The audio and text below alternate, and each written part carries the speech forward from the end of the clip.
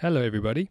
Welcome to the Going Mental podcast. I'm Nick Fenter, and this episode today has been brought to you by Equip Sports and Wellness. So, Equip offers mental skills training, performance coaching, counseling, mentorship, and online education. You can check out the current online course in sports psychology at www.equipgroup.org/courses, accredited internationally and locally, and currently on special for 3,000 Rand. My guest today is Kim Samaritano. I feel like I should be saying Dr. Kim because she does have a PhD in metaphysics, but she's an expert in eating psychology, which is quite a profound topic, and we really get into the weeds in this one. Kim gives us a good background of where she came from and how it led to her career path, and I think this one is relevant to everybody. It's quite profound and mind-blowing, the information that comes out here, and it's just a bit of a message that there is help out there to anyone that is struggling with the situations that we speak about. Kim has treated famous people like Shane Warne. She's treated Nelson Mandela for 4 years. She's a real expert, very experienced, and it was an absolute pleasure to talk to her. So enjoy the conversation.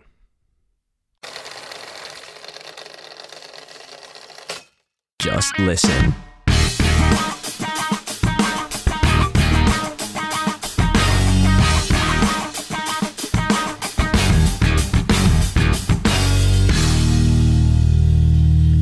Your gut is in an inflamed state, you're not going to be producing enough of those. So you're not going to feel easygoing, you're not going to feel relaxed, you might feel depressed, not able to concentrate, focus, and that kind of thing.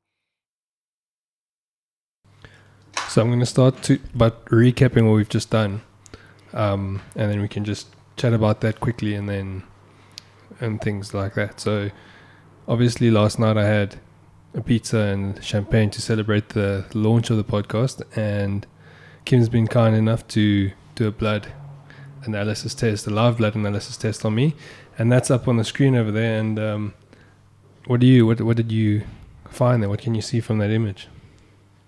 Well, that image does tell a story. It tells a story of a gut that, for the most part, is well functioning and healthy. I can see that on an ongoing basis that you do take care of yourself.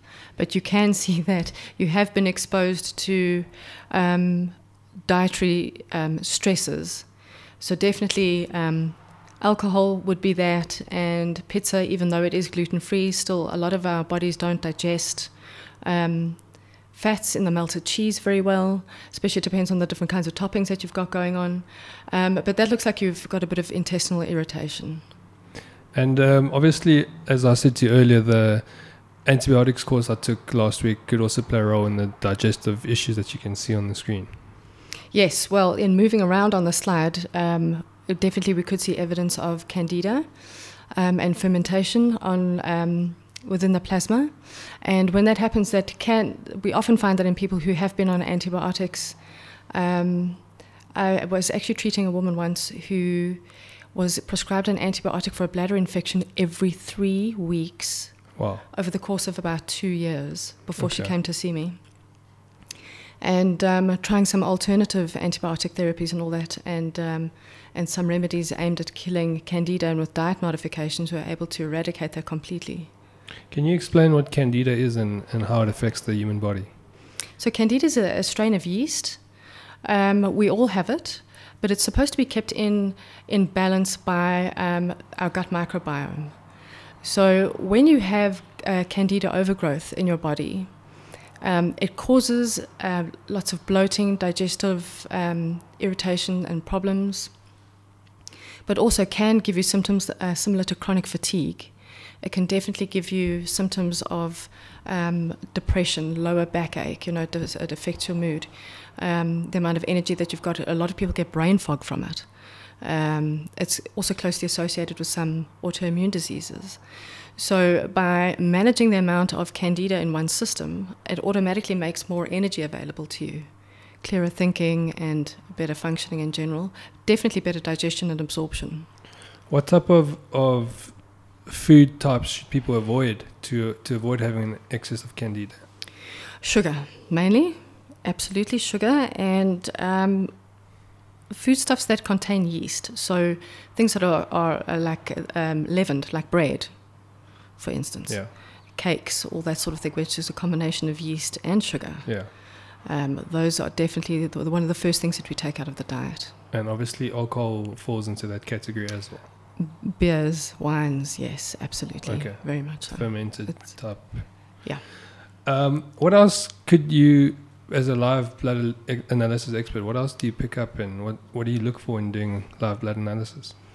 The main thing we look at is what the terrain looks like within a person's body, which is obviously represented in the blood.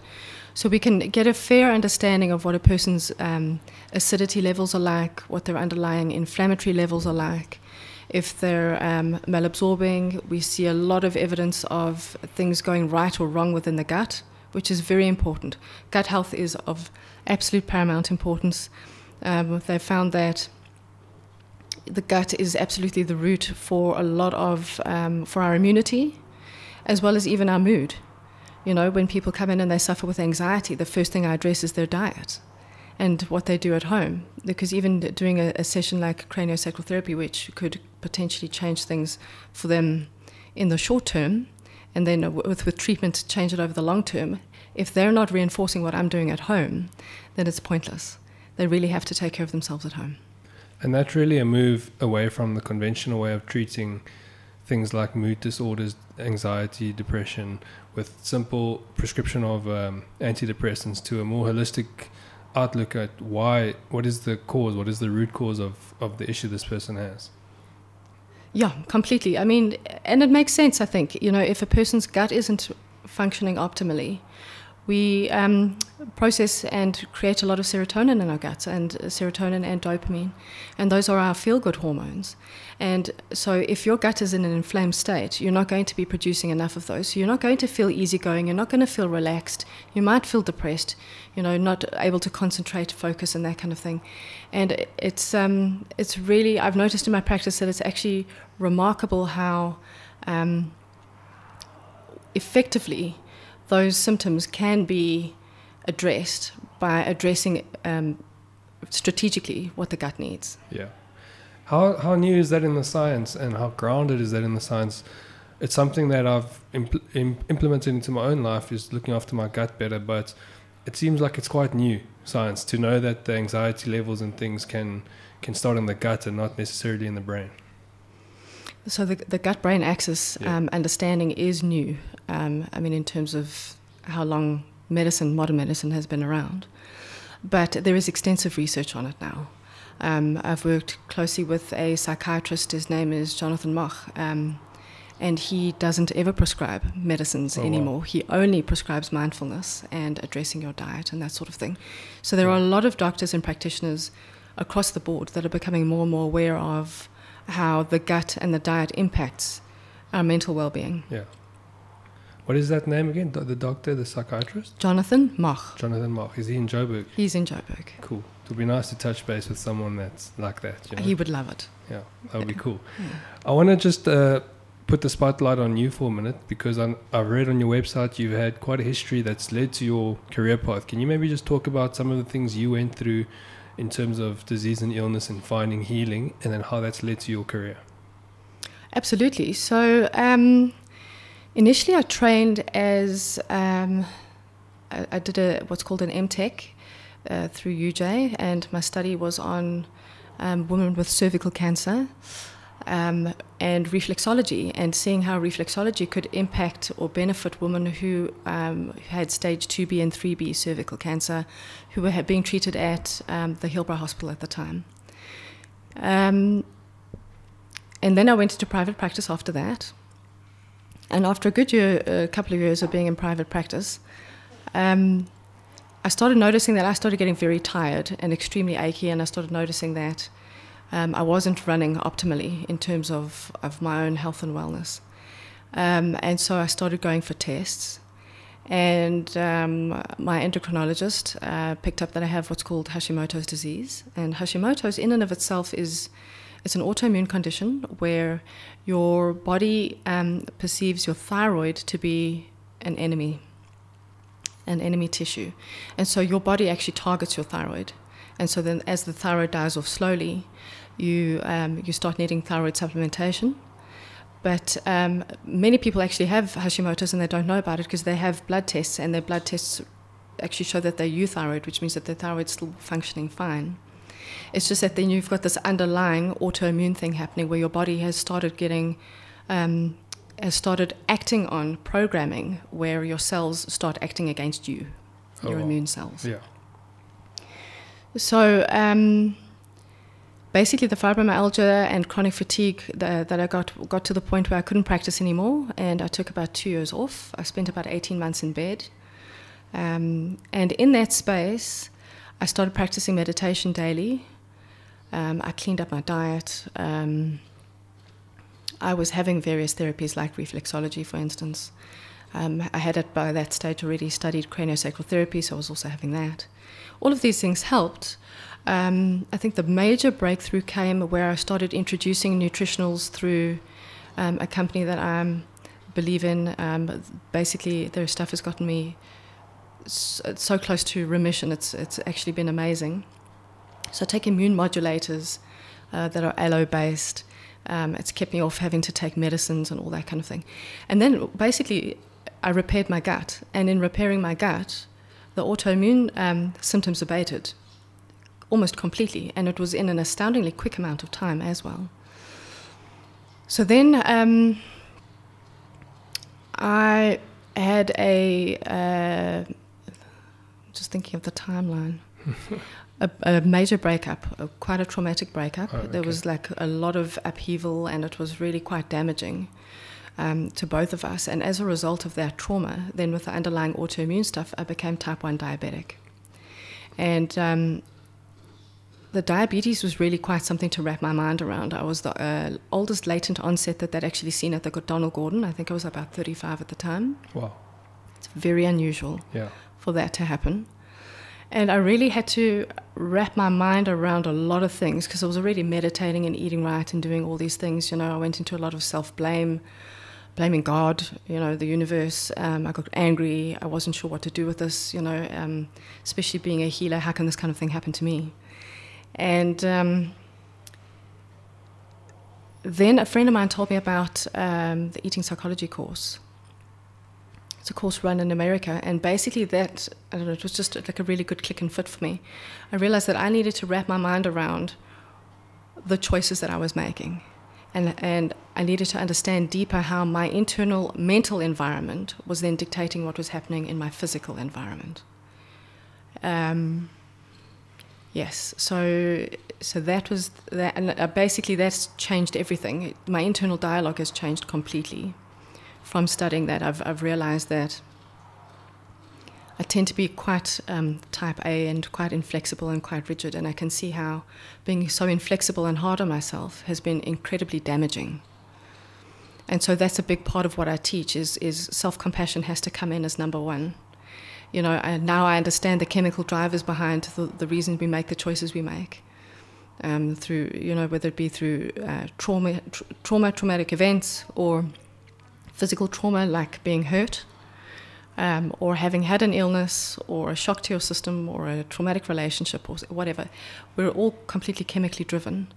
And understanding that really helps me help people move into a space of compassion with themselves, and we can only really heal from a place of compassion. I've yet to meet someone who screams at their body to heal and it listens. It doesn't work that way. Yeah. It has to be a gentle, soft, warm, safe space. So the big change for me came in when I realized that I was actually not a safe space for my own body. Okay. So if your mental, my mental dialogue at the time was very critical and very inflexible, and in being that person, you know, if that's the space that you hold, then your body doesn't actually have a safe space in this world, because we all know that the external environments are like aggressors against us, you know.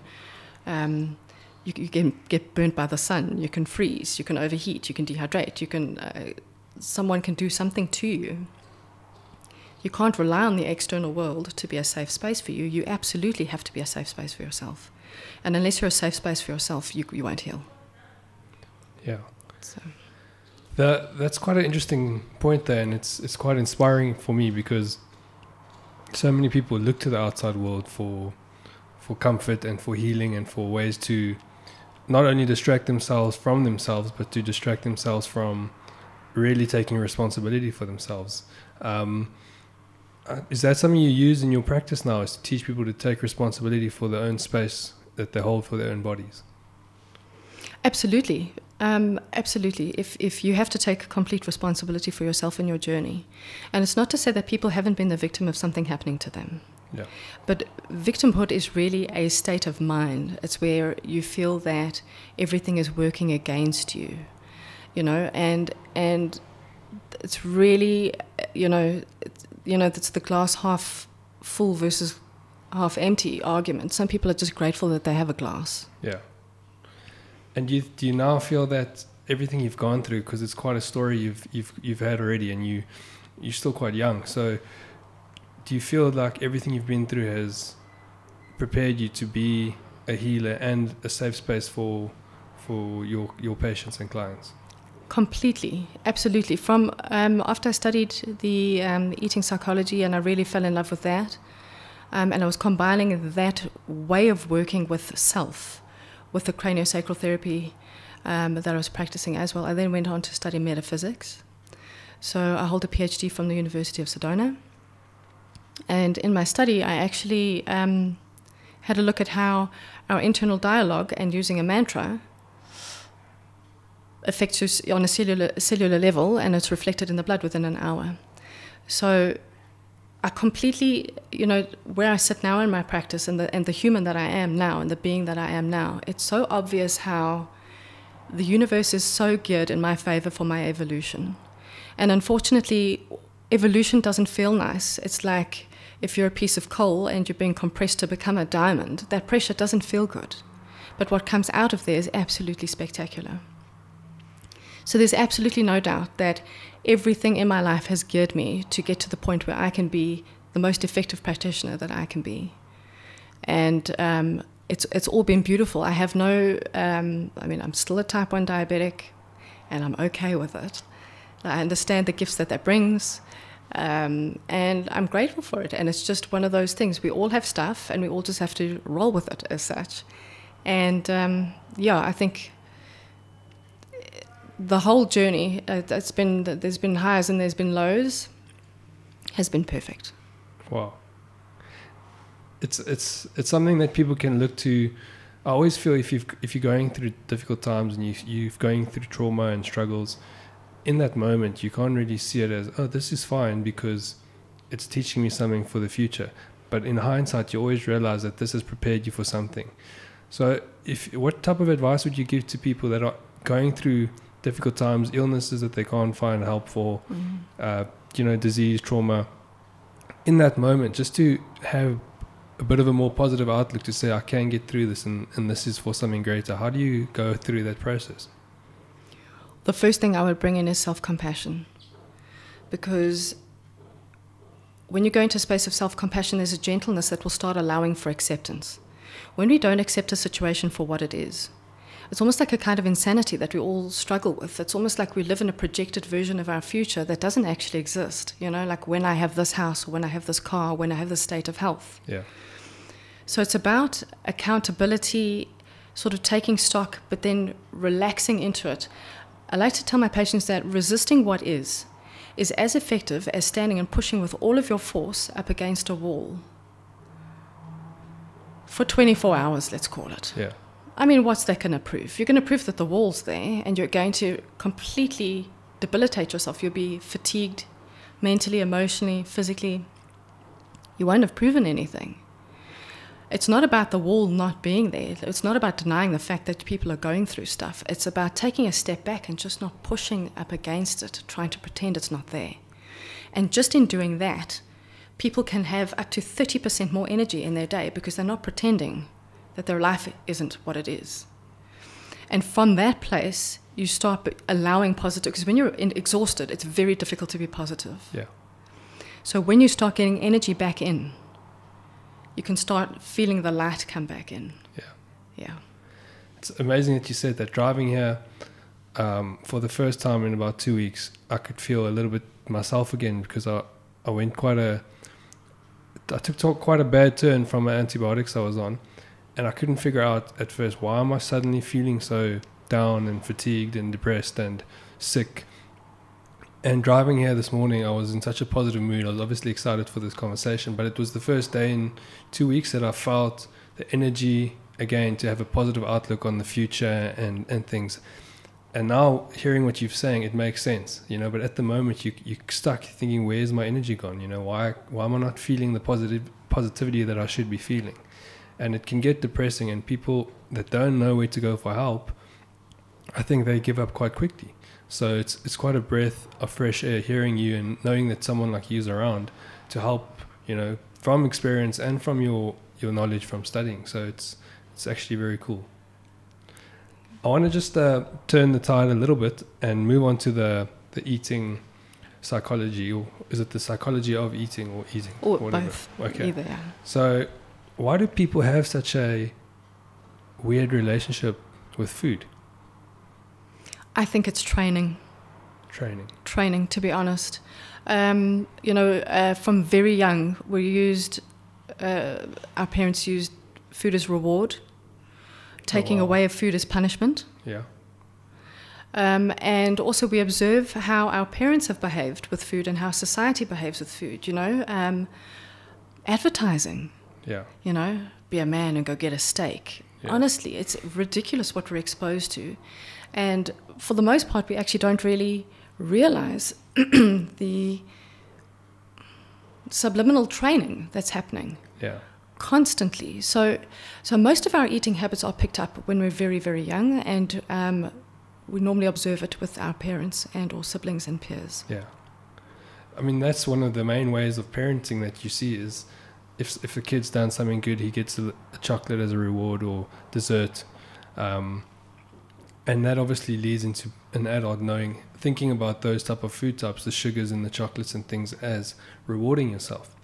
But that's the one side of it. The other side is people use eating as self-destructive behavior. Yeah. And it really, in my opinion, comes down to having a bad relationship with yourself, not having a hatred for yourself or a resentment. Where does that come from, and how does that relate to our eating? So in my experience, that really comes from self-esteem. People, let's say, for instance, if someone's, they feel that they're overweight, they'd like to lose a bit of weight, and like we've all heard about it, people go on a diet and it lasts a week or whatever, and then they derail. Why do people derail? There's several factors involved here. The first is chemical in my experience. So what we're not taking into account is the withdrawal of things like sugars. Yes. Sugar is a highly addictive substance. And so to just take yourself off it and then think that there's not going to be some sort of relapse at some stage because we're surrounded by it constantly is also not reasonable. This is where the self-compassion needs to come in. Yeah. If someone is overweight and they want to go on an eating program and it's explained to them that they're coming off sugar and coming off gluten and that kind of thing, if their systems are inflamed, is a weaning process, and they're mentally geared for that. They understand that their energy levels are going to dip. And when their energy levels dip, what's the first thing your body's going to ask for? Sugar. If you're dependent on chocolate or other sweets for a dopamine hit, and all of a sudden you're depriving yourself of that, you're going to go into depression, and your body's going to ask for what? Sugar. So people automatically default to this like, well, I'm not good enough, I have no willpower, I just can't manage this thing, as opposed to I'm having a massive chemical cascade happening in my body and I'm not supporting my body sufficiently through this process. Yeah. So they're looking at it as they're blaming themselves for not having the willpower or the motivation. Exactly. But meanwhile, it's just a normal physical, factual reason for why they're struggling with it. Correct. Then you do get the behaviors where people will turn to food as a self-destructive behavior. It is not normally a conscious self-destructive behavior. So what I've encountered the most is, and even with myself, if you're following a program and you just hit a point where you're just like, you know what, stuff it. I'm so tired. Not understanding in the past why I would have felt so tired or why this would have felt so emotionally exhausting. A lot of people just feel completely, it's like an all-consuming thing, what they eat. Yeah. They're absolutely obsessed. And it's exhausting. People just want to be able to relax into things. So from a self-loathing perspective, it can happen that people will make choices, like if they start losing weight, if they feel emotionally unworthy of holding a space. And or what I've also found is that people who might do that actually have had a trauma in their past where especially women have been violated when they were children. And as they start losing weight, they start to feel unsafe because they don't understand the psychology behind why they've put on weight. They put on weight to create space between themselves and their offender.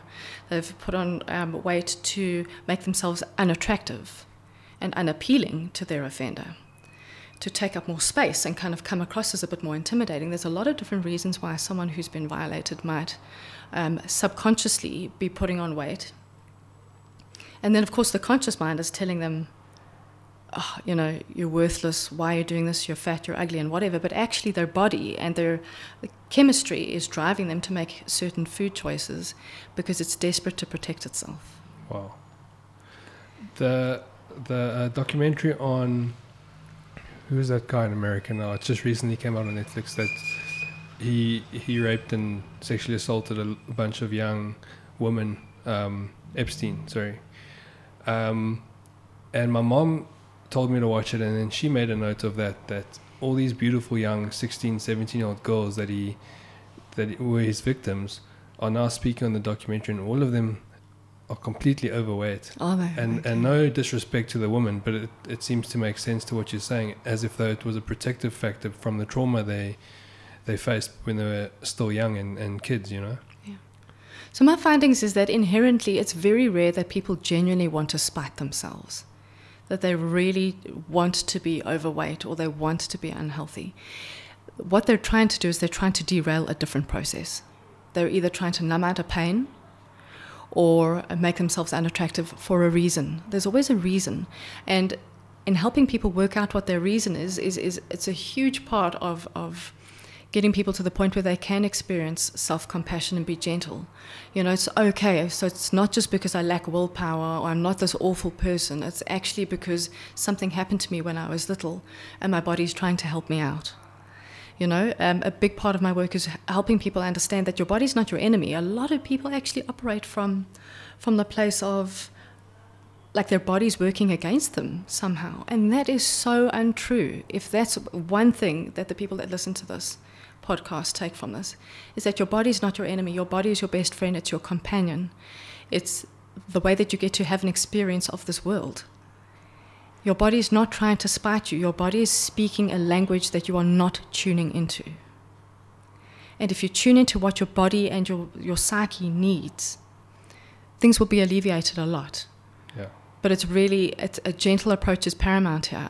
When people take a really tough as nails approach with themselves, it'll work in the short term. Yeah.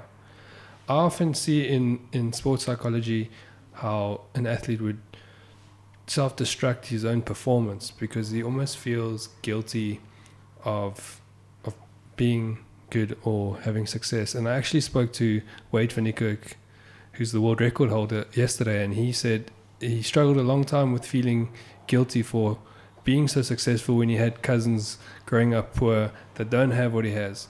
Yeah. Is that the same as what you're seeing with eating, where they self-destruct because they feel guilty of maybe looking good or feel guilty of being rich or being successful? I haven't noticed that so much. You know, like I know what you're talking about. It's kind of like an imposter syndrome. Yes. I haven't seen that relating to eating directly, but what I have seen is survivor guilt playing in with eating, where someone has been sick and they've been like, why wasn't it me? Or I've moms whose children have died in car accidents and stuff like that, and they were like, well, why wasn't it me? Yeah. You know, and the guilt related to that, yes, absolutely, but not so much imposter syndrome, no. How long let's use the example of a mom feeling guilty for losing a child. How long would healing a person like that normally take in your practice? That is a really open-ended question. So it depends, it completely, that would be dictated by the kind of personality that person has. How open are they to the process? A lot of people, especially in that kind of grief situation, do what they can to become functional again, but they feel that really recovering from that means that they're letting their child go and letting their child down, and so they will never. Oh, I see. Yeah. So that's a very deep topic.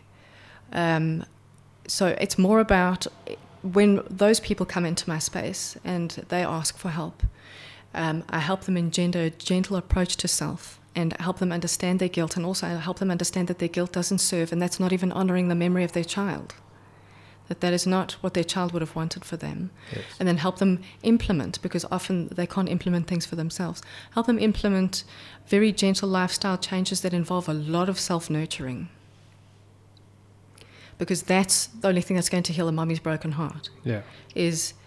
Is being there for herself and regaining and replenishing the energy and the life force and just the years that she lost in that enormous trauma.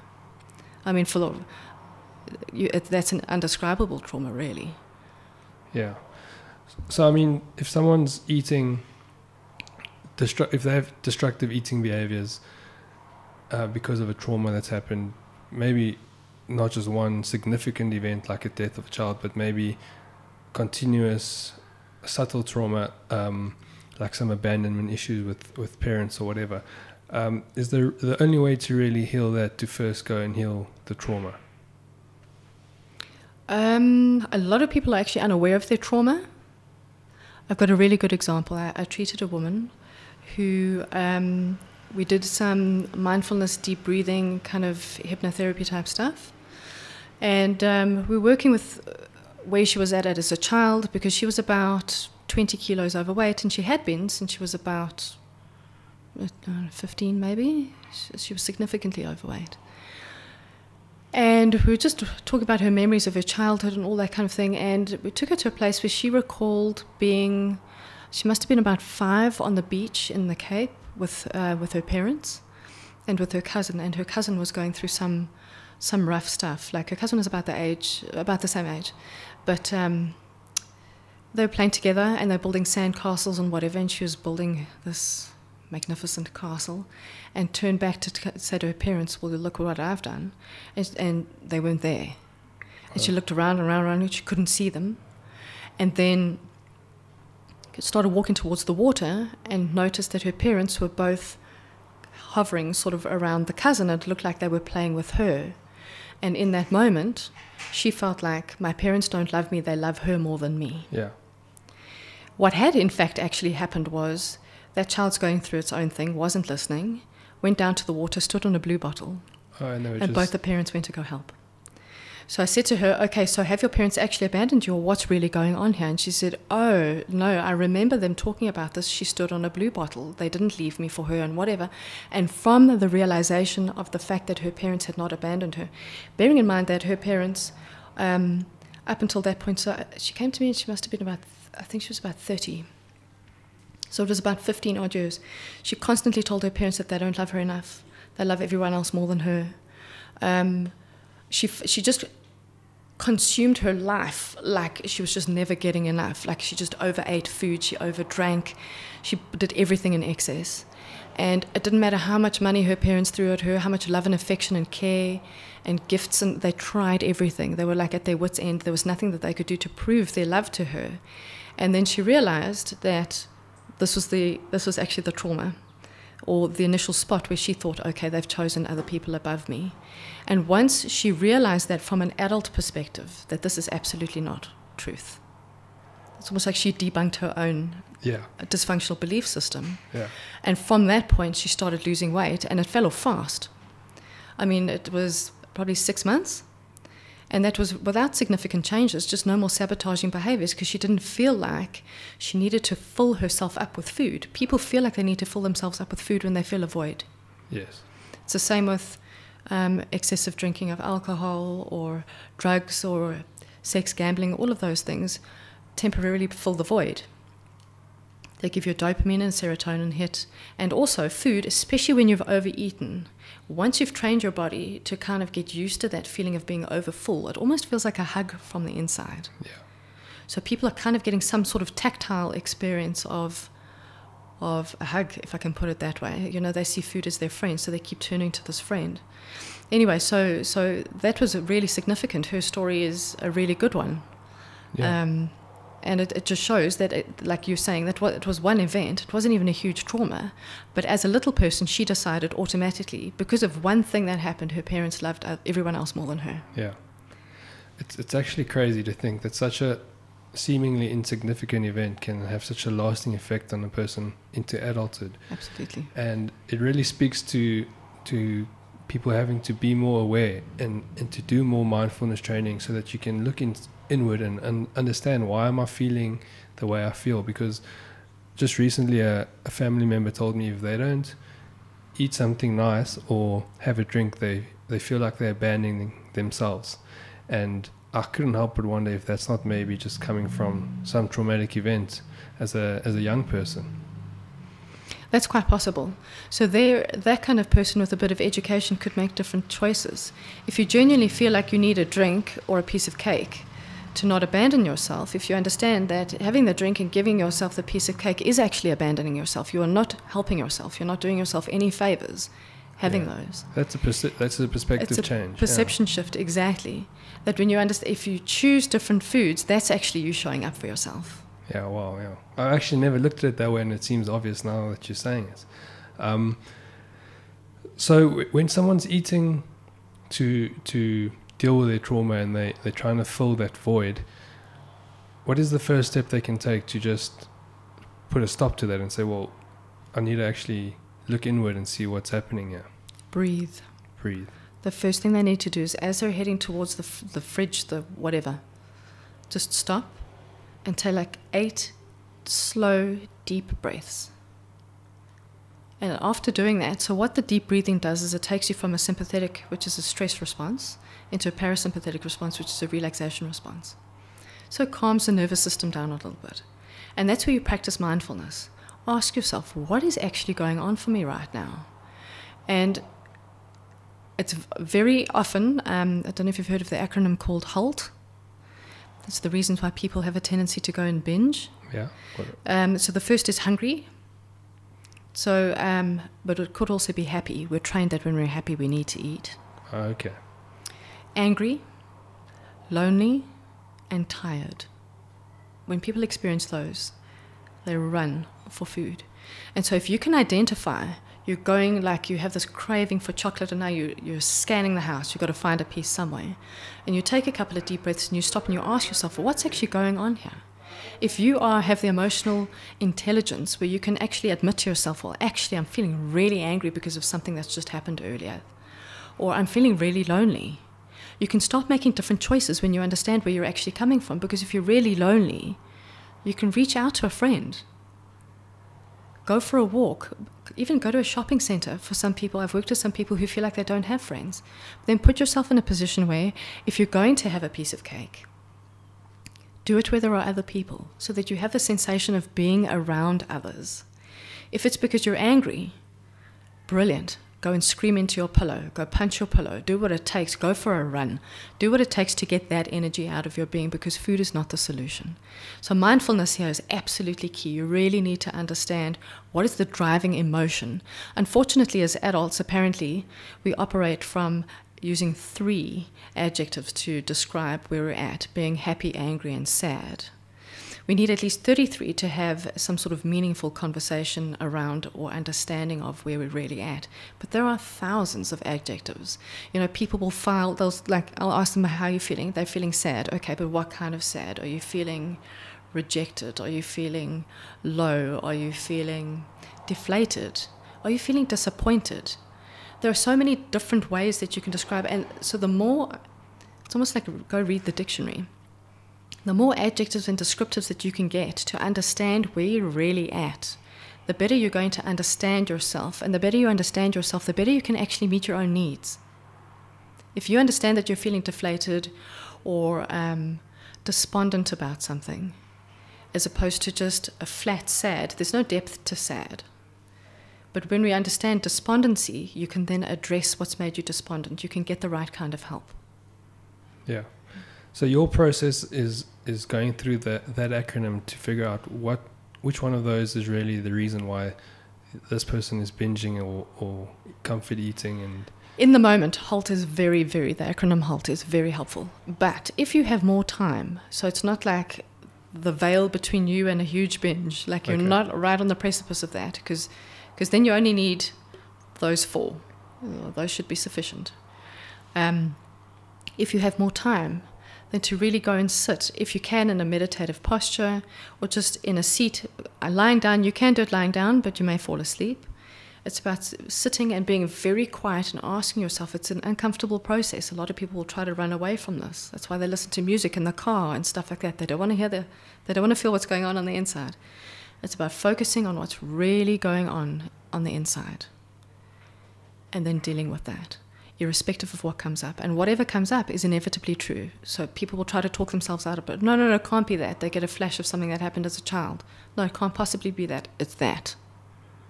It's that thing. It's one of the most difficult processes to go through those, to do that self-reflective inward looking, because people are scared for what they might see, and they're scared to face themselves and really look in the mirror.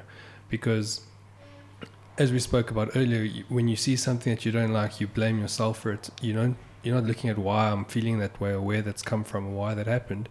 You're just blaming yourself. I'm not a good person, or I'm a bad person, or I don't have discipline. And then you kind of go into a cycle of just negative emotions the whole time. So is that not something that should be done with a practitioner, or at least with a friend, just to have someone to hold space for you? Absolutely, that would be ideal. But a lot of people who struggle have this kind of battle don't talk to people about it. Yeah. This is a silent battle, and this is like a pandemic. Honestly, it is. So many people struggle with this all the time. They don't reach out because there's a shame element. People don't want to tell other people that this is their struggle. So if they have a support system they can turn to, that's always first prize, because the support system will be able to say, wait a minute, no, this isn't true. I don't buy that at all. Let's look deeper into this. Or maybe they'll be able to see things from a different perspective and help out with that. Absolutely. But for those who are quiet in their processing and they don't involve other people, it's about sitting in that discomfort. That's a big part of the process, and being mindful. And the truth is, when you really reflect on why you are the way you are and the core feelings, you'll actually find that there's a reason. You're not like that just because you're awful. You're like that because something inevitably has happened, or some thing has happened in your life that has taught you that this is the way that things need to be in order for you to be okay. People have this idea, it's a very interesting projected idea, which is, of course, again, not reality. But if I look like a certain picture, then I'm okay. Who says? Who gave us that picture? It's all the Disney stuff we've been exposed to from when we were young. It's like the fairy tales. You've got to look like this and you've got to sound like that. And inevitably, people are never tall enough, short enough, thin enough, blonde enough, brunette enough. People are just never enough in their own estimation. Yeah. Because the estimations have been built on things like Disney when you're a kid, or Instagram now, the perfect photos that are going up, and you're never quite as pretty as the people on Instagram, or as fit, or as strong. And the standards we set for ourselves, or that have been set, are so high, and we actually never reach them. And that ends up in self-destructive behavior again. Completely. Yeah. When someone's dealing with trauma that's maybe caused some depression or chronic fear and anxiety, and they go to eating for the comfort, or to avoid that or get away from it, that eating, the unhealthy stuff specifically, then ruins your gut. And as we've spoken about it earlier, anxiety and depression has a root cause in the gut health. So that cycle, how do you break that cycle? Because it's depression and anxiety and trauma leading to bad eating, leading to more depression, and it's quite a vicious cycle. And how do people break out of that? Because there's so many people in this world. We see it now with this pandemic. How many of the causes of death are related to diabetes and overweight and things? How do they break that cycle? So with my patients, the first thing I do is I address the quality of food that they're eating, and we exchange certain foods. Like, you don't just take food away from a person who's been traumatized. You don't ever put them on a diet, and from my perspective, I would never do that. So it's about, I wouldn't ask them to eat less, I'd ask them to eat different. That would be the start. You know, it's a question between having, like, if they have to have chocolate, okay, but there's chocolate and then there's chocolate. So can we move to a 70% dark chocolate that's maybe like Lindt or like a very high quality where they use exceptional quality fats, high grade cocoa, and so there's actually antioxidant value in that, and it's a source of food for your body, and you're still getting the chocolate feedback as such, as opposed to a cheap and nasty chocolate. So that's the kind of thing I do. Is we do substitutions basically. And I find that very effective. You can't just take stuff away from people. They will not respond okay. And especially for someone who's been through trauma, they don't feel like they're okay without this stuff. So it's about getting them to understand that it's very much a quality thing and making better choices in what you're going to have in the moment. And as soon as they start doing that, within 3 weeks to a month, their gut microbiome is already looking different because you're eating a better quality food. And when your gut microbiome is looking different, your anxiety level is going to be different, and your depression levels are going to be different, and then we can start working on the other stuff. But it's a process. You've got to be patient. It's really not an overnight thing. But that's if I had to, if someone had to walk into my office, that's the first thing I'd address with them today, is exchanging the amounts of foods that they're eating for the same volume, better quality, and then that will automatically change things. If you have some sort of problem with your microbiome in your guts, and it's caused by poor eating habits, how different is it for each person to try and fix that? Does everyone have some stuff that they need to avoid and some stuff that they're okay with? I know a lot of people struggle with dairy, but some people are okay with dairy. So how do you go through that process of finding out what is causing my problems with my microbiome in my gut? Yeah. What is causing that problem, and how do you go through that process of elimination and trial and error? So the first thing I like to do is introduce quite a potent probiotic, and that's across the board. I'm a huge believer in probiotics. I do think that, and especially if anyone's taken antibiotics and that sort of thing, it's an essential part in the gut rehabilitation process. So we always start off with that. And then it's really about a conversation and becoming mindful about how your body is speaking to you. So for some people, like you say, they may respond to dairy, and others, they're absolutely, it makes no difference whatsoever. Some people don't respond well to legumes and beans, grains, pulses, that kind of thing. It's about becoming mindful. When are you bloating? And normally when I ask people that, they can right off the top of their head, they can go, oh yeah, X, Y, and Z does it for me. They know exactly what makes them feel unwell, but they continue to choose these things. So the first thing we get them to do is to stop choosing those things. Either finding substitutes for them or circumventing that completely. For instance, people might feel bloated after eating pasta. Then what I'd recommend is that they try a gluten-free pasta that is made from pulses, so chickpea pasta or lentil pasta. And then we see with that, if that bloats them, then we've got to change that. And then eventually the bloating actually calms down once the gut microbiome has been rehabilitated. But that's basically what I do. Is the initial thing I like to do is take people off sugar, not completely off sugar, but then use some sugar substitutes. Just because, especially if we haven't had an opportunity to look at their blood and we don't know if there's candida in there, then we'd like to give the gut the benefit of not having a pro-inflammatory substance in there and a pro-candida substance. So, and increasing fiber, we do that with everyone. Yeah. The process of weaning someone off sugar is quite tough though, because it's an addictive substance. So anyone listening to this thinking I'm going to stop sugar tomorrow, and inevitably within a week they might have a craving and have chocolate again, if they start weaning it off, saying I'm going to have only one chocolate a week, or maybe one block every night, and then later only every second night or whatever, is that type of the kind of the process that they'll need to take? Because what I've realized is people tell me they don't need sugar in their coffee or in their cereal, but they don't realize how much sugar is in everything else that they're eating. It's the hidden sugars, absolutely. That is a big problem. So, I mean, look, people can cold turkey off sugar. I've done it before. It's very uncomfortable for the first week. So it's not a question of in a week's time you're going to have a craving. You may feel like a lunatic for the first 3 weeks. Not 3 weeks, sorry, like 3 days. The first 3 days, up to 7 days, you can really feel like you're detoxing. You can feel headachy, you can feel lethargic, you can even have body aches. And then, of course, you will be craving sugar.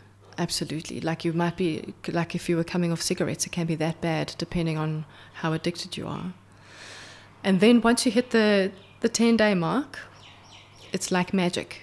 You stop craving it. Yeah. The thing is then when you reintroduce it, obviously it re-triggers that craving. I've seen a lot of people reward themselves. I haven't eaten sugar for a month, I'm going to have a whole slab of chocolate. And then they kind of go back. Even myself, I often, and maybe it's because, as you said earlier, as a youngster, I was rewarded with sweet things. Mm-hmm.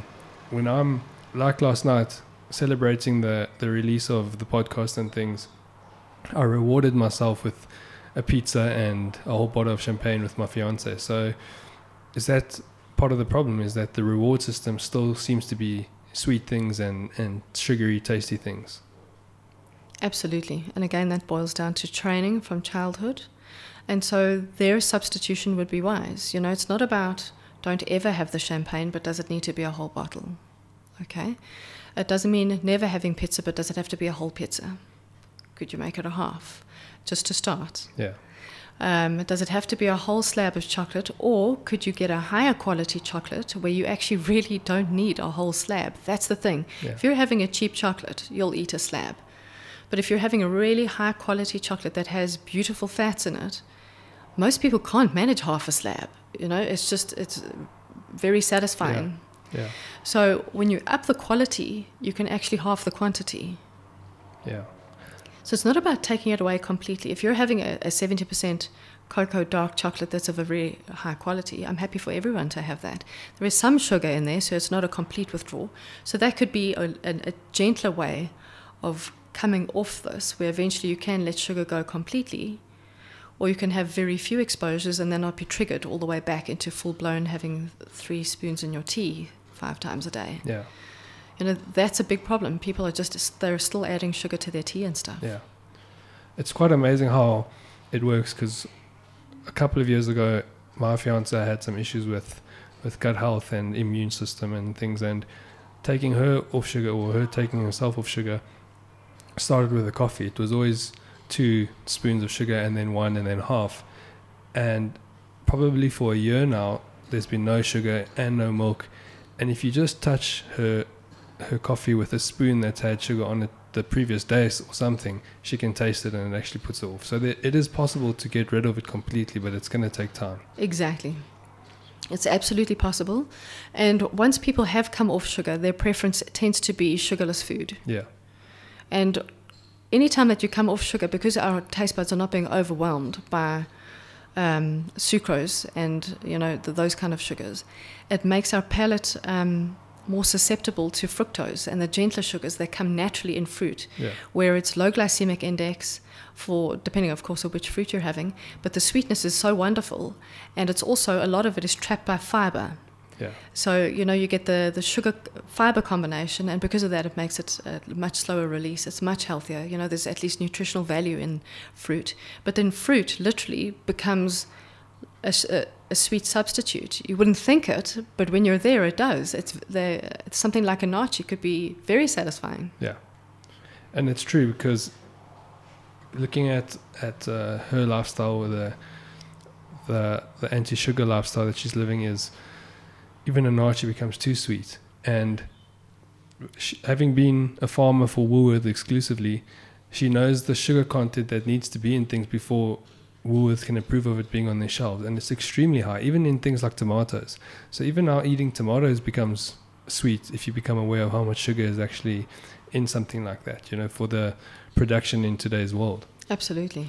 I just want to ask you a little bit about the gut health stock before, because the conversation goes its ways and then I forget some things. Is reflux part of gut health? Is if someone's getting a lot of reflux, is that because of their gut health, or is that from something else? There's many different potential reasons for reflux.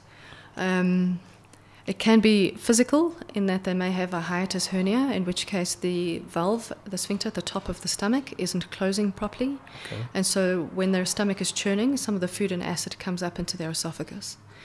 For the most part, actually, reflux is stress-related.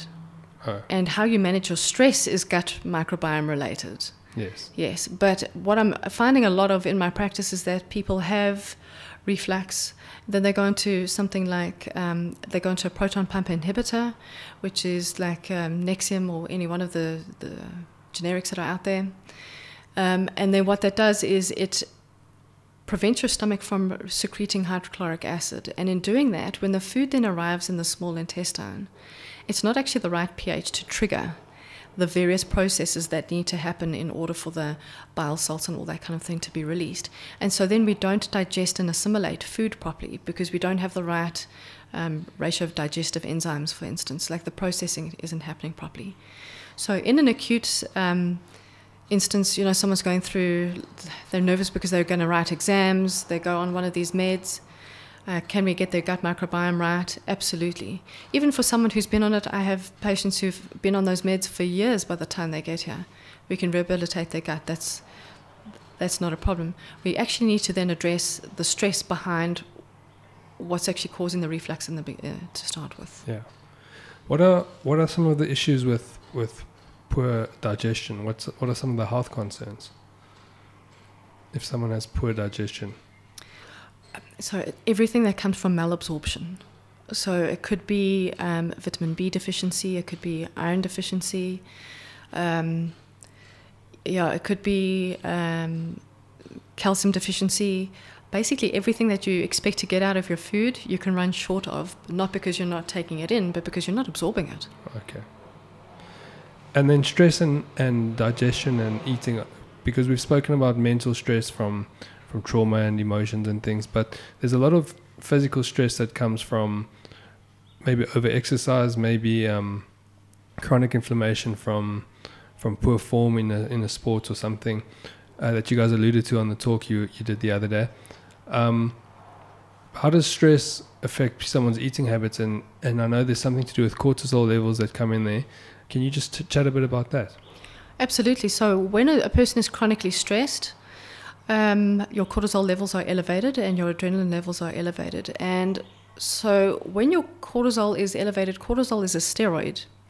Now, when people make the link, it starts making more sense, is if you put a bodybuilder on steroids, do you think they're going to eat less or more food? More food, yeah. More food, because they're stimulated to build muscle. Now, cortisol doesn't act like an anabolic steroid, but it does contribute to hunger, absolutely, and also contributes to significant weight gain around the waist, most especially. So in highly stressed individuals, I've said to some people, it's like you can eat air and put on weight. It's just that when their cortisol levels are really high, it just means that everything in their endocrine system is geared towards whatever comes in terms of food is going to be stored as fat. What is the link between poor sleeping habits and cortisol and eating? Poor sleep basically causes an underlying inflammatory condition in the body. It causes a huge amount of stress. We need the different phases of sleep. We need to really, in order to replenish our body, to have enough energy, mental clarity, vitality to be able to get through our day, we need a certain amount and a certain quality of rest. And by not getting that, we're automatically going to be stressed out. Especially for someone who's experienced poor sleep, sort of more than 2 or 3 nights in a row, then it starts becoming a bit more chronic. We become depleted, severely depleted, moods become altered and all that kind of thing. So that then would drive you to have sugary food because you're tired, because you're irritable, because you're looking for a way to cope, because you're looking to be stimulated, or you might also turn to caffeine, because you're exhausted. Effectively, exhaustion is the problem. And someone that goes through a whole combination of the things we've discussed, they've got some trauma issues, they sleep poorly, they drink a lot and eat for comfort, they've got gut problems. I think it's just important to note that what they're going through is not because of them being lazy people or bad at whatever it is, and that, as you were saying earlier, it's a chemical.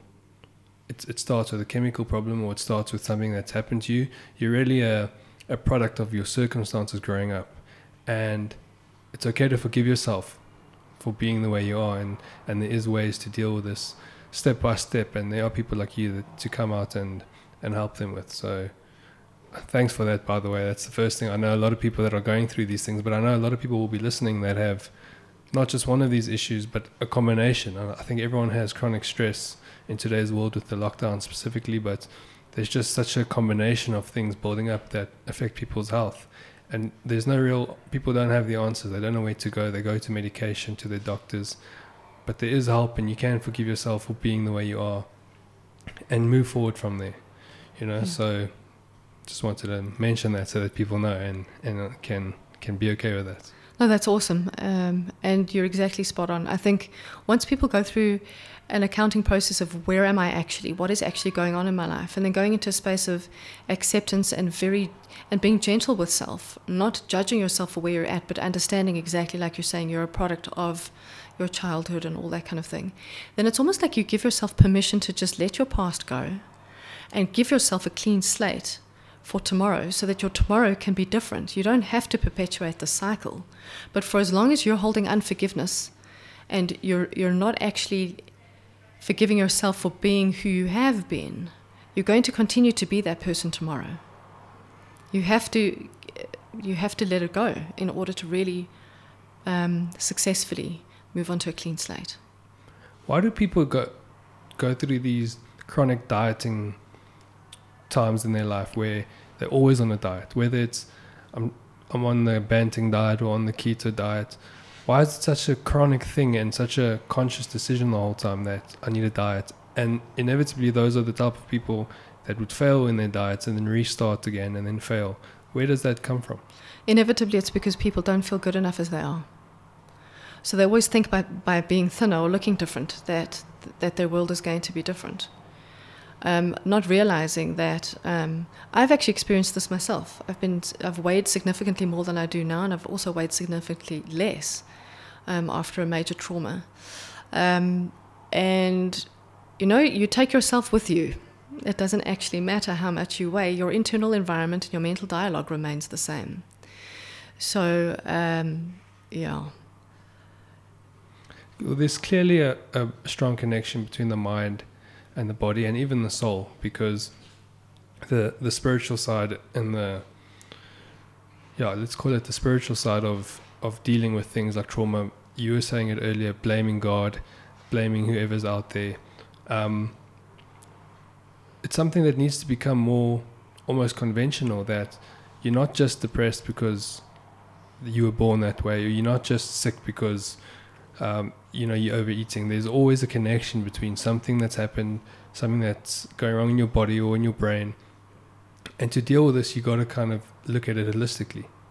So a center like this, Synergy Holistics, I think is brilliant, because there's a combination of healers and therapists here that can help people find what is the problem, what is the root cause, and what is the symptoms that they're treating.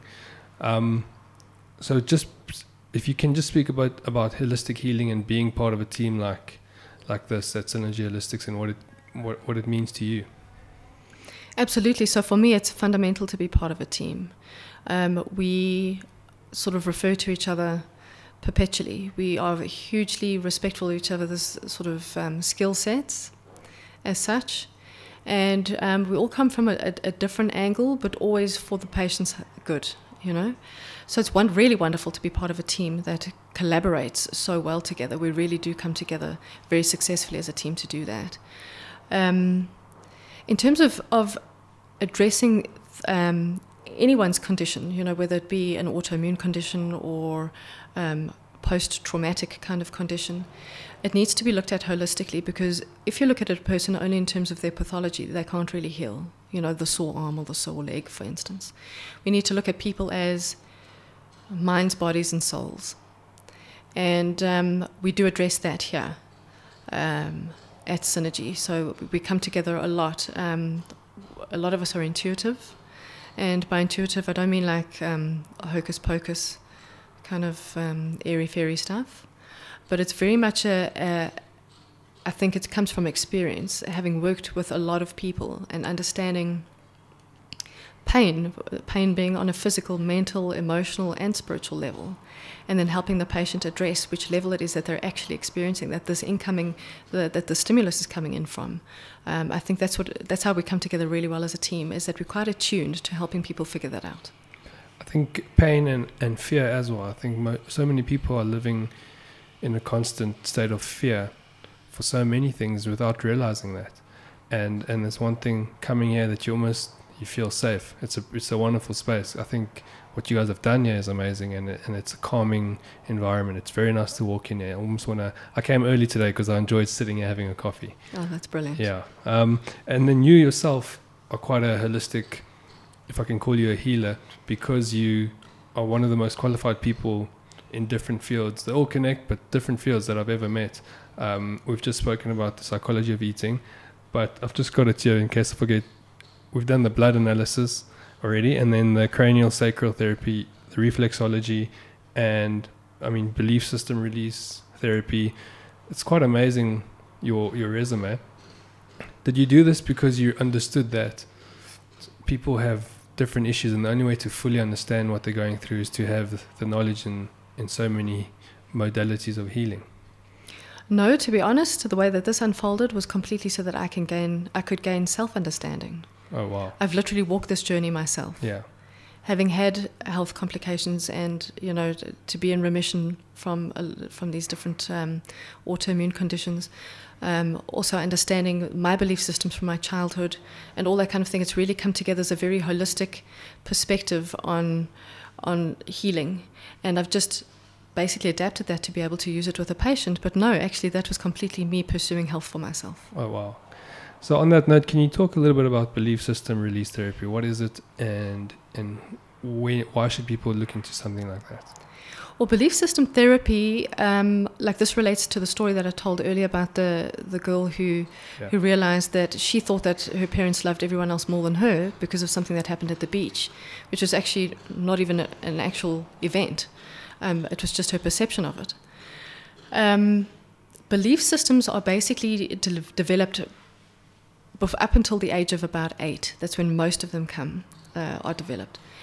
And some of them can be very subtle, and some of them really not so subtle. A lot of them relate to our self-worth, and a lot of them are not true. They're not true because they're taken in through the senses of a very little person who has very limited understanding. And when a little person is being told something by a parent, and the parent is coming across as harsh or unkind or unloving or maybe even abandoning them, they don't have the sort of adult perspective where they could go, right, I can see that this adult, my parent, is resourceless. I wonder if they slept the last 2 nights. I heard mom and dad talk about money stress. I wonder if it's about that. We don't know how to relate things that we've picked up in our childhood. And so inevitably, the things that we think about ourselves, the negative things we think about ourselves, are completely errors. They're not true. And a lot of those things are, as you said, formed in your young age. And do they come out in behaviors? Let's say they hear the parents talk about money stress, that the person has maybe an obsessive compulsive thoughts about money and saving money and making enough money. Is that related to belief systems? In that instance, absolutely. Yes, I've worked with that a lot, where people have felt like, they're in, let's say, banking, and they're making a lot of money. They feel like a lot is never enough. They eat a lot of food. They feel like a lot is never enough. They have a spouse, but then they also have extramarital affairs because they feel like the attention that they're getting from their spouse is never enough. It absolutely relates to everything. Wow. So in going back to a person's childhood, you really start to understand the personality type that they've Exactly. developed over the years. Yeah. And how would that, it's not something we need to get into, it's not really the field, but how would that relate to, let's say, racism and beliefs about gender, gender roles and things, just in today's climate in South Africa? All of that, I mean, of course, that's completely taught behavior. Children aren't born racist. Yeah. Children aren't born of an awareness of difference of skin color or difference of gender. They don't care about stuff like that. That's absolutely taught. And again, it's lies. And going through this journey, it's actually very interesting because, of course, I've looked at my false childhood beliefs that I've picked up. And in doing that, I've gone into spaces of immense compassion and love for my parents, because I've seen that they've only ever done the best that they could. They really could. But they have their own belief systems from their childhood that are about themselves that are absolutely not true. Yeah. So there's like this, it's a cumulative effect, unfortunately. It's almost like, biblically they speak about sins of the father or the forefathers as such, as 7 generations back. I think this is part of that. That's just my opinion. Yeah. But it's just that we have these belief systems where, you're passed on how to believe in yourself or how not to believe in yourself or what success looks like. Yeah. And if you're a free spirit and it doesn't, if you're an artist and you like to wear flamboyant colors and you don't particularly enjoy structure, but you've been taught that working at a bank or being an accountant and having structure is the only way to be successful, of course you're going to believe that you're not successful. Yeah. But generally that comes down from generations. Yeah. So that's where the belief system work really comes in profoundly, is that people start understanding why they behave the way that they behave, why they believe what they believe about themselves, and then they also have the opportunity to see that it's actually not true. We can debunk these beliefs. Yeah. And at a risk for blaming their parents if they start realizing, but all of these beliefs I have about myself and about life and about other people come from my parents. Important not to blame them because, as you said, your parents are only also a product of what they were taught as children. Yes. Correct. Your parents weren't parenting you that way to spite you. They were doing the best that they could. I'm speaking for most parents anyways. Yeah. No one's perfect. Everyone makes mistakes. But I only would do this process with adults. And so I'm working with an adult who's taken full responsibility for their life. And they can take responsibility for their belief systems. And they can then develop compassion and understanding about where their parents have been in their lives and their misguided belief systems. But it's never about blame. It's about you taking responsibility for your own life. It's one of the hardest things to do that I've noticed in my short career in practice is people struggle to take personal responsibility, especially if something isn't really your fault. So it's not your fault that you maybe are racist, but you are in the position to change. You cannot change the history. You cannot change the country's history, your parents' history, what you learned as an 8-year-old. But where you are right now, you can change your future. You can change your children's future and the future of the country in essence. Absolutely. And I think that's very, very relevant to today's time. Yeah, I would agree. I think if you're an adult and you have a mind that works, you are empowered. And you have the ability to create and mold your experience according to your expectations and also these things that you keep putting out there. So, I mean, if, like you say, you can't undo your childhood training, but you don't have to be a victim of it moving forward. You can step out of that and identify what is and isn't working for you and drop it if it's not. Yeah. Well, that's amazing. Can you tell us a little bit about craniosacral therapy? What is it and what do people use it for? So craniosacral therapy is a hands-on, very light touch therapy where we evaluate the tension in the dura mater, which is the outermost meningeal layer or membrane around the brain and spinal cord that holds your cerebrospinal fluid in.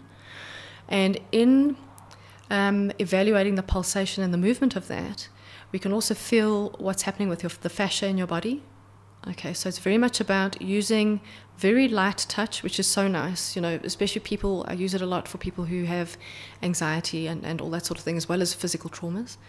But it's very non-invasive. The lightness of the touch really assists the body in going into a very deep parasympathetic response.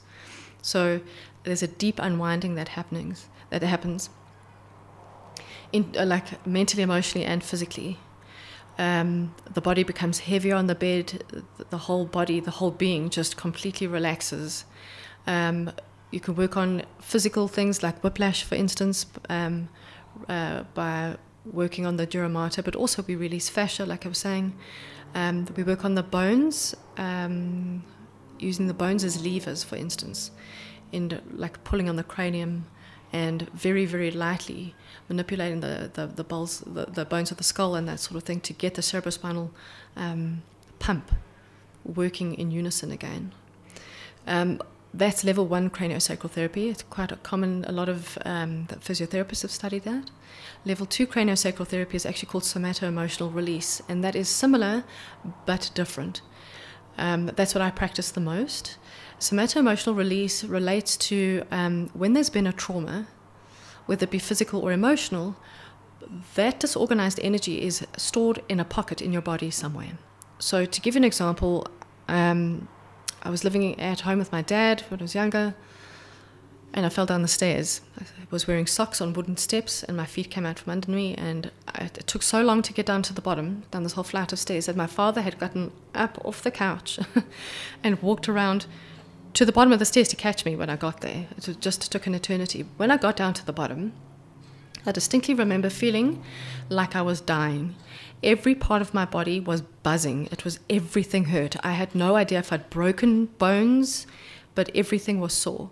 So that's quite typical of a generalized trauma. And you can look at the emotional trauma is the same way as this physical trauma. Is my whole body was buzzing with disorganized energy. This basically the momentum of my body moving one way and then meeting with the step, which is a fixed energy, causes this shock wave as such to come through the body repeatedly with each step. So then what happens is after you've hurt yourself and it kind of hurts everywhere, your body starts trying to encapsulate this disorganized energy. And so what happens is you start realizing, okay, I haven't broken my neck. I can still move my eyes. I can wiggle my toes. I can move my hands. Okay, so that's fine. And over time, so in the beginning it's minutes, and then it's hours, and then it's days, and sometimes weeks, depending on what you've hurt. The area that hurts, or this area of disorganized energy, gets smaller and smaller and smaller and smaller, until eventually it's stored in something that can be a pocket the size of a pinhead. But that pinhead remains in the body, and often we see that in recurring whiplash injuries, where someone has had a sports injury like a rugby injury or gotten a whiplash, and then they'll do something which seems relatively innocuous and not harmful, and all of a sudden their whiplash is presenting again. That's because the actual trauma is still stored in the body. Now, when we do somato-emotional release and craniosacral therapy, we help the body to unwind. So what that means is the body starts moving itself around if it needs to release an energy from any specific area. So, if it's from, if you've had whiplash, for instance, your neck or your head might spontaneously start turning in an effort, or even crane backwards, in an effort for this little pocket of energy to have an escape out. And it will have to come out the way that it came in. Okay. So that's where chiropractic itself is also extremely helpful. Yeah. Is when chiros manipulate, they're putting your body in what's called a paranormal space, because the angle that your neck is put in when you're having an adjustment is not one that you should find yourself in. Yeah. Normally, we don't walk around with our necks and our joints at those angles. So that allows for that trauma energy to actually leave. Now, the same thing happens with an emotional trauma. There's a death of a loved one, or divorce or something like that. That same hurt gets encapsulated by the body and gets stored somewhere. And it acts as like an invisible scar. So I think sometimes when someone has been physically traumatized and they have a scar to show for it, they're actually better off than someone who has a profound emotional scar and it's invisible. Yeah.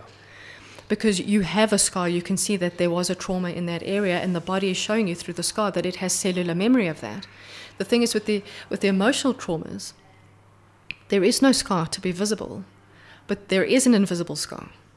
And so that's what craniosacral therapy does, is it puts the body in a very deep parasympathetic response where that trauma can leave. It's actually been called psychotherapy for the body, and that's also very handy for people who are in very anxious states, and or people who feel like they can't talk about it, but they know that they need help. Yeah.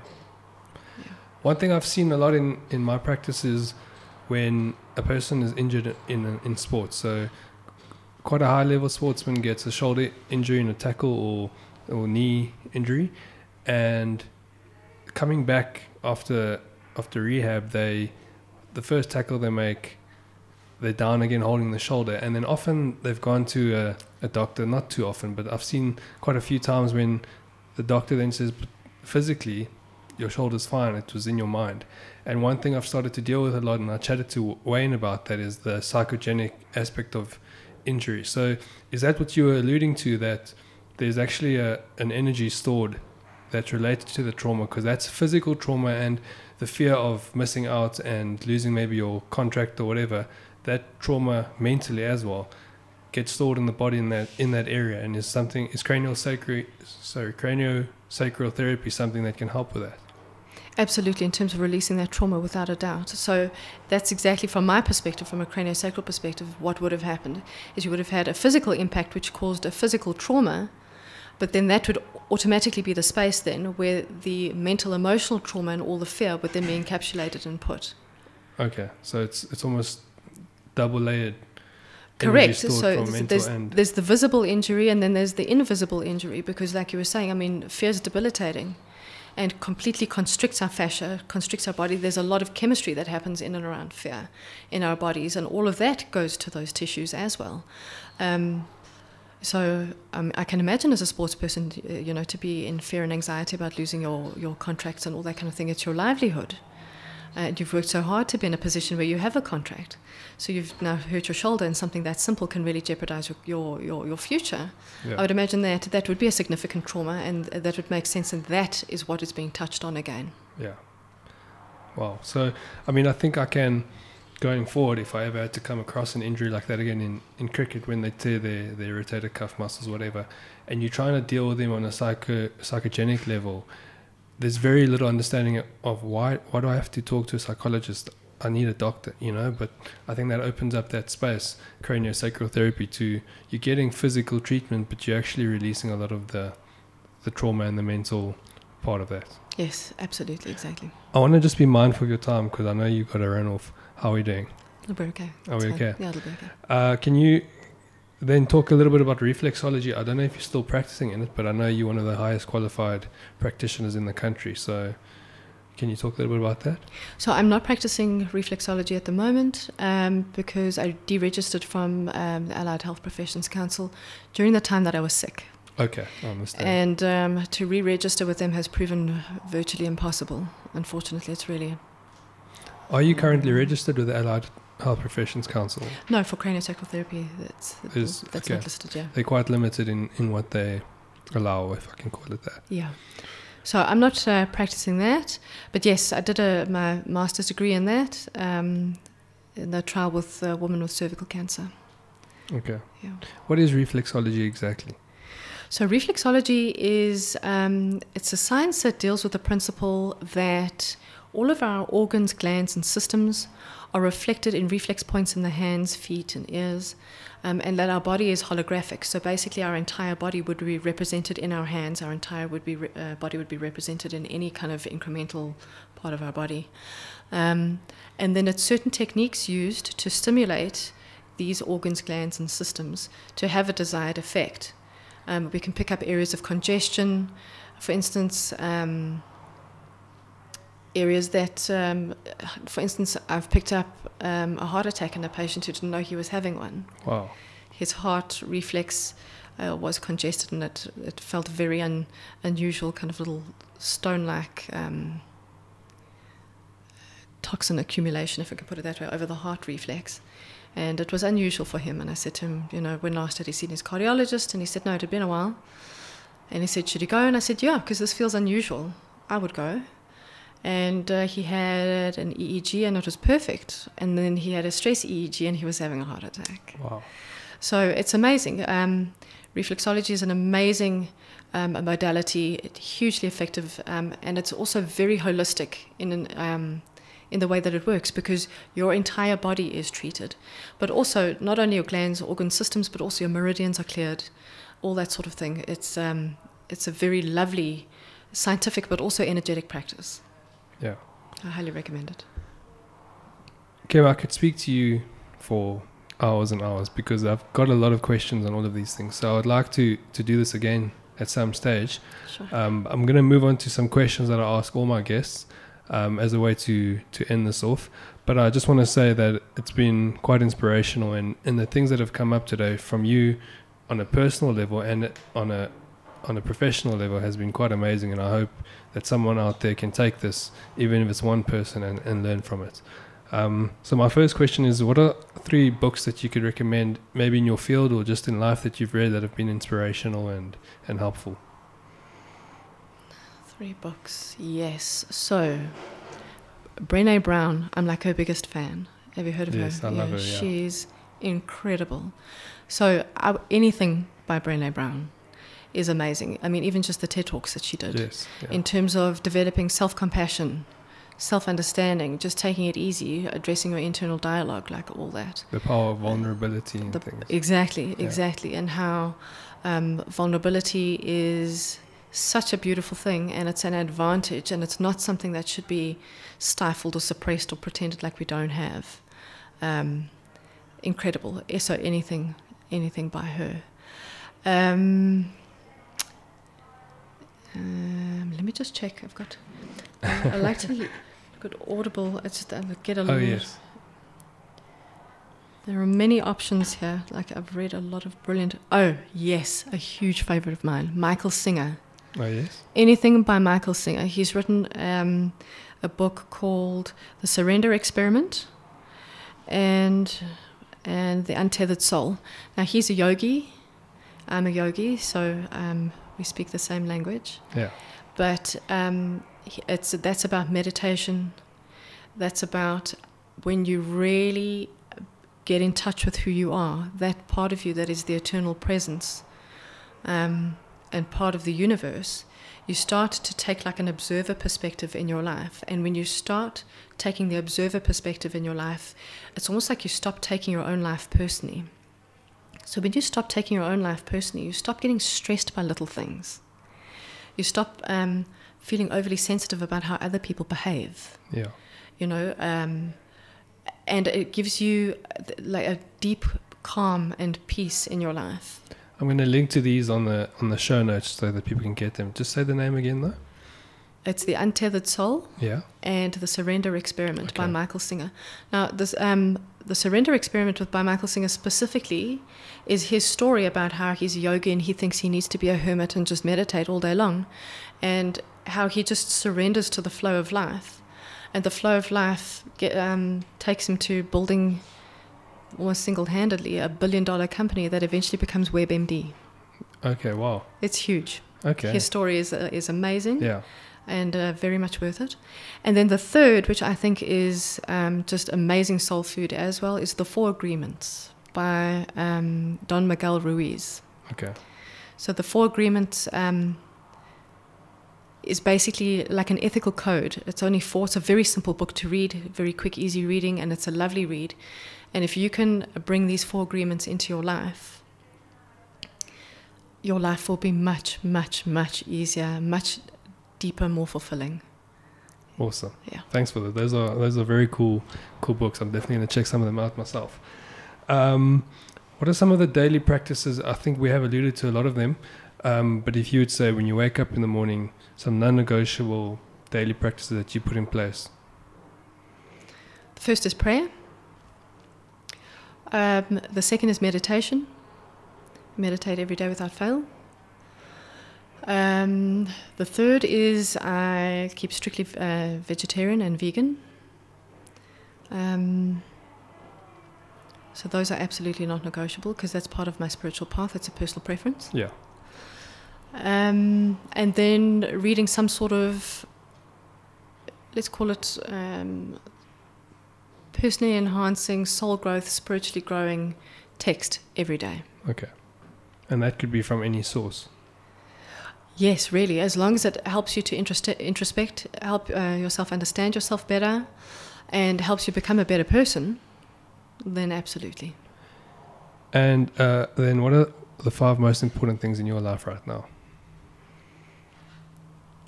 That's a good question. 5 most important things. You know, lockdown has brought up such interesting things. I think our values are being challenged head on. Yes. at the moment. So right now, the most important thing in my life, I would say, is my well-being, my physical and mental well-being, and that of my family and the people that I love. We've come together as a community, but at a distance, which is so strange. We're sort of trying to stand together far apart. Yes, yeah. Which has been very, very interesting. My spiritual path is of paramount importance to me. Learning non-attachment, this is a difficult one. Yes. At the moment, I'm parenting a future guide dog, which absolutely head over heels in love with this boy. His name's Ollie. And when he turns 1, he's going to have to go back to the Guide Dog Association to be paired with someone who needs him. And so it's learning that lesson of, if you love something, let it go, kind of, just loving something as much as you possibly can, but without trying to hold it for yourself. So, yeah, that's a big part of my journey at the moment. So diet and nutrition is very important to me. And then also I practice yoga frequently, Pilates, and some strength training. Also do cardio, so like moving my body is important. Yes. So I like to have a good balance, eating well, sleeping well, exercising, meditating, reading the books. Yeah. And then my work is very important as well. I've lost count of how many I've given you now. Brilliant ones, all of them, so I like that. Lastly, I just want to give you a chance just to tell people where they can reach you, where they can find you. We are at the Synergy Holistic Center, but personally, where can they find you online? And then also, where can they read up more about you and things like that? They can check out my website, www.kimsamaritano.com. And then I am on Facebook as Kimberly Samaritano, and I'm also on Instagram. And then, yes, at Synergy Holistics, they can phone and make an appointment. Also, if people need to email, kim@kimsamaritano.com. Awesome. We'll link to those as well on the show notes. Great, thanks. I'm not sure how to thank you enough for today. I mean, you've given a lot of your time, but you've also given a lot of your knowledge. And one of the reasons I wanted to start a podcast was to tap into people like you who have so much knowledge and give you an opportunity to share that and spread the message, because people are in need of help and people are in need of growth. So thank you so much for that. And I hope to see you again soon, and I hope we can do this again soon. But once again, thanks for your time. Yeah, thanks, Nick. It's been excellent. Thank you for the opportunity. Awesome. Thanks, Kim.